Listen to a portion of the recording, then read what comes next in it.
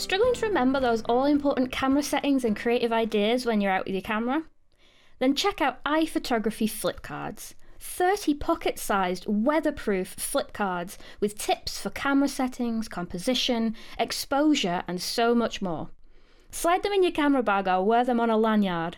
However you carry them, just don't leave home without them. Check out iPhotography.com/podcast for more exclusive discounts. Welcome back. It's time once again for the iPhotography podcast. My name is Stephen. If you've not joined us before, thank you so much for coming along and watching or listening to this show, whether you're catching us as a podcast or you're seeing me on YouTube. Thank you so much either way. So today, it's just not a long podcast necessarily. This, I'm going to go through about floral photography, because it's an area of photography that I really love. I love kind of getting out into the garden, going out into woodlands and photographing kind of seasonal flowers, etc. So if it's something of interest to you, then I've just got a few little tips just about how you can kind of approach that type of photography a little bit more kind of coherently, how you can maybe get slightly more unusual images, something a little bit more kind of dramatic necessarily, because it's sometimes hard with static objects such as flowers or products to kind of make something a little bit more unusual when, you know, it's not necessarily moving for you. So I'm trying to kind of put together a few different tips that you can kind of do with your composition or with your camera settings, just to make things a little bit more interesting and a little bit more eye-catching. So with that said, you know, these are practical. You can use these in your garden. You know, if you're going out into woodland or to out into parks or whatever as well, you can kind of always practice these tips. Or even if it's a case of you getting down to your local florist and just picking up a bunch of flowers, whatever's in season, and just practice them within your living room and your kitchen. This all can be done, so it's kind of quite accessible. So effectively with florals, I think one of the biggest things is to avoid from photographing under strong daylight. So if you're out kind of peak day, 1 o'clock, 2 o'clock, and the sun's out, there's no clouds, you're going to get this very heavy quality of light, which casts a lot of shadows, which with flowers, given that they're very delicate as a subject, what you want is a very delicate style of lighting to really kind of enhance the features and all the details within them. So soft light would do that better than hard light. So it kind of gives you a little bit more in the way of texture. So it's not going to be giving you these very heavy shadows that hard light would. So trying to avoid photographing under those types of conditions is really kind of helpful. Saying that, you could be going out at that same type of day, but if it's overcast, you won't necessarily have the worry of a strong daylight. So whatever it is in terms of the time of day that you're shooting, just make sure that you've got a bit of cloud cover. Obviously, if you're shooting indoors, you're not necessarily going to have that worry, but if you are still using natural light, even if you're indoors, you've just got to make sure that quality of light isn't too heavy and it's just a bit softer. So that's kind of one of the first tips I would ever say. Depth of field is another one, because this is something that, again, to emphasize a softness that goes alongside that delicate floral, whatever type of flower you're photographing, to use the right camera settings to emphasize that kind of softness is really important. So with depth of field, as you know, if we're using a wider aperture, we can get a shallower depth of field. So that means a smaller area of focus. So if our flower itself is very small, very petite, anything in front of it and behind it after we've set our focus is pretty much going to be out of focus itself. So we just want to isolate that one flower, or maybe it's a couple of flowers depending upon what you're photographing, but effectively that is just what's going to be sharp and everything else will be blurred.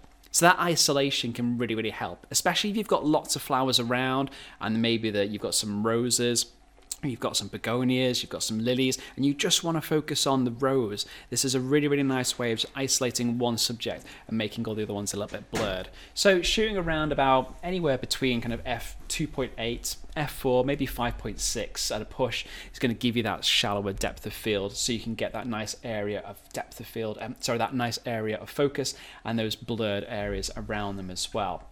So you can do that with most cameras. I would say if you've got a camera with a kit lens, they probably stop down to around about 3.5, f3.5 at the widest point. So you can use something like that, and then you may need to get quite close in. And you can kind of crop it afterwards as well if you find the shot's a little bit too wide when you're looking back on it in editing.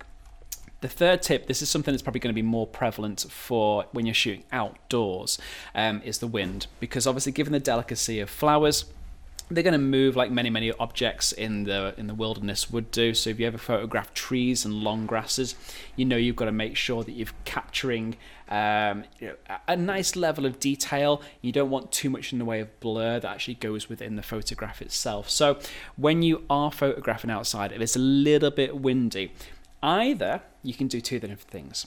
You can try and shield the direction of the wind away, or just shield it from your flower itself. So if it's coming in, and if you're able to actually position yourself so you can actually have the wind hitting your back and basically kind of going around you, you may be able to shield and protect the flower, and it may not move that much. If that's going to be a tricky thing, if it's going to be impossible, if you're going to get in the way of the light at the same time, then don't do that. Don't make the image suffer in terms of the light. Just to protect it from the wind. Alternatively, what you could do, and what you probably should do, is actually raise your shutter speed. So if you were shooting at, say, 125th of a second, and you've got a little bit of movement in there. Now, depending upon how much wind there is, how strong it is, how much movement's going on, that will determine how quick a shutter speed that you need. But if you double it, maybe go to like 250th to maybe 400th of a second, if it's kind of a light breeze and it's obviously swaying, that should be enough to kind of still give you the clarity without capturing any motion blur. But it's always worthwhile reviewing your images afterwards just to make sure that's the case. So if you kind of look back on your picture on the screen, use a magnifier, get a little bit closer in, and just check the edges of the flower. That's going to be the most obvious area where you're going to get any way of motion blur. It's not the center of it. You're going to notice more so at the edges, because that's where those kind of petals that are thinnest, and that's where they'll flap a little bit more, so it's where you potentially get that blur. So kind of shielding the flower from the wind again is another good point. Bokeh, okay, is tip 4. So use it to your advantage, and it's not necessarily background bokeh. So as we were talking about before, and using a shallower depth of field, it's also kind of quite a good thing to maybe look for foreground bokeh. So again, you can still focus on your subject, the particular flower that you're wanting to shoot, but then maybe if you've got a couple of other flowers that you can kind of actually bring into frame, how about bringing them further around the front? So this is more of a creative idea about something you can do in the way of composition, whether you can bring one or two flowers in the front and look as if you're shooting through those flowers to see something else in the background.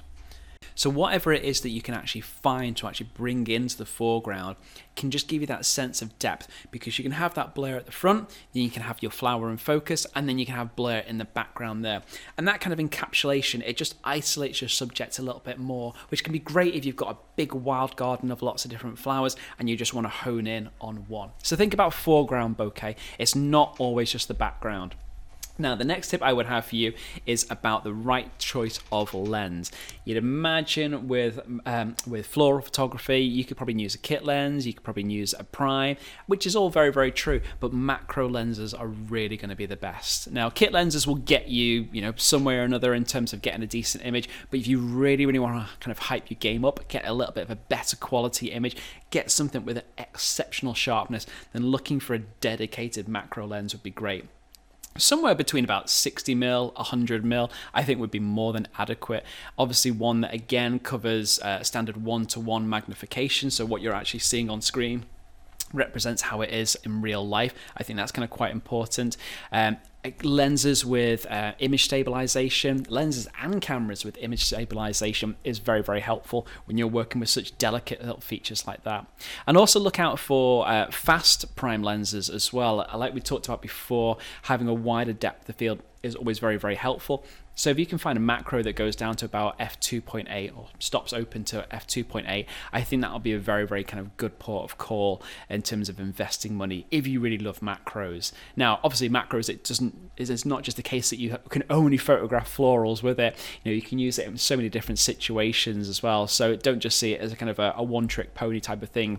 But if you certainly do, if you've got a lovely garden and you love taking photographs of flowers, and even the insects and wildlife that you have out in your garden, a macro lens could be really, really good choice to invest in. So have a look at something like on that. And don't think you always have to either go for a lens that matches up to your manufacturers. So if you have a Canon camera, don't think you've got to get a Canon macro, though they do obviously work very well together. There's some third-party lenses that you can get, whether it be Tamron, Sigma, loads of different ones that, you know, can match up to other bodies, and they're just as good. I've got personally no, it's not a macro, it's a 16mm Sigma lens that fits on my camera. It fits on my Sony camera.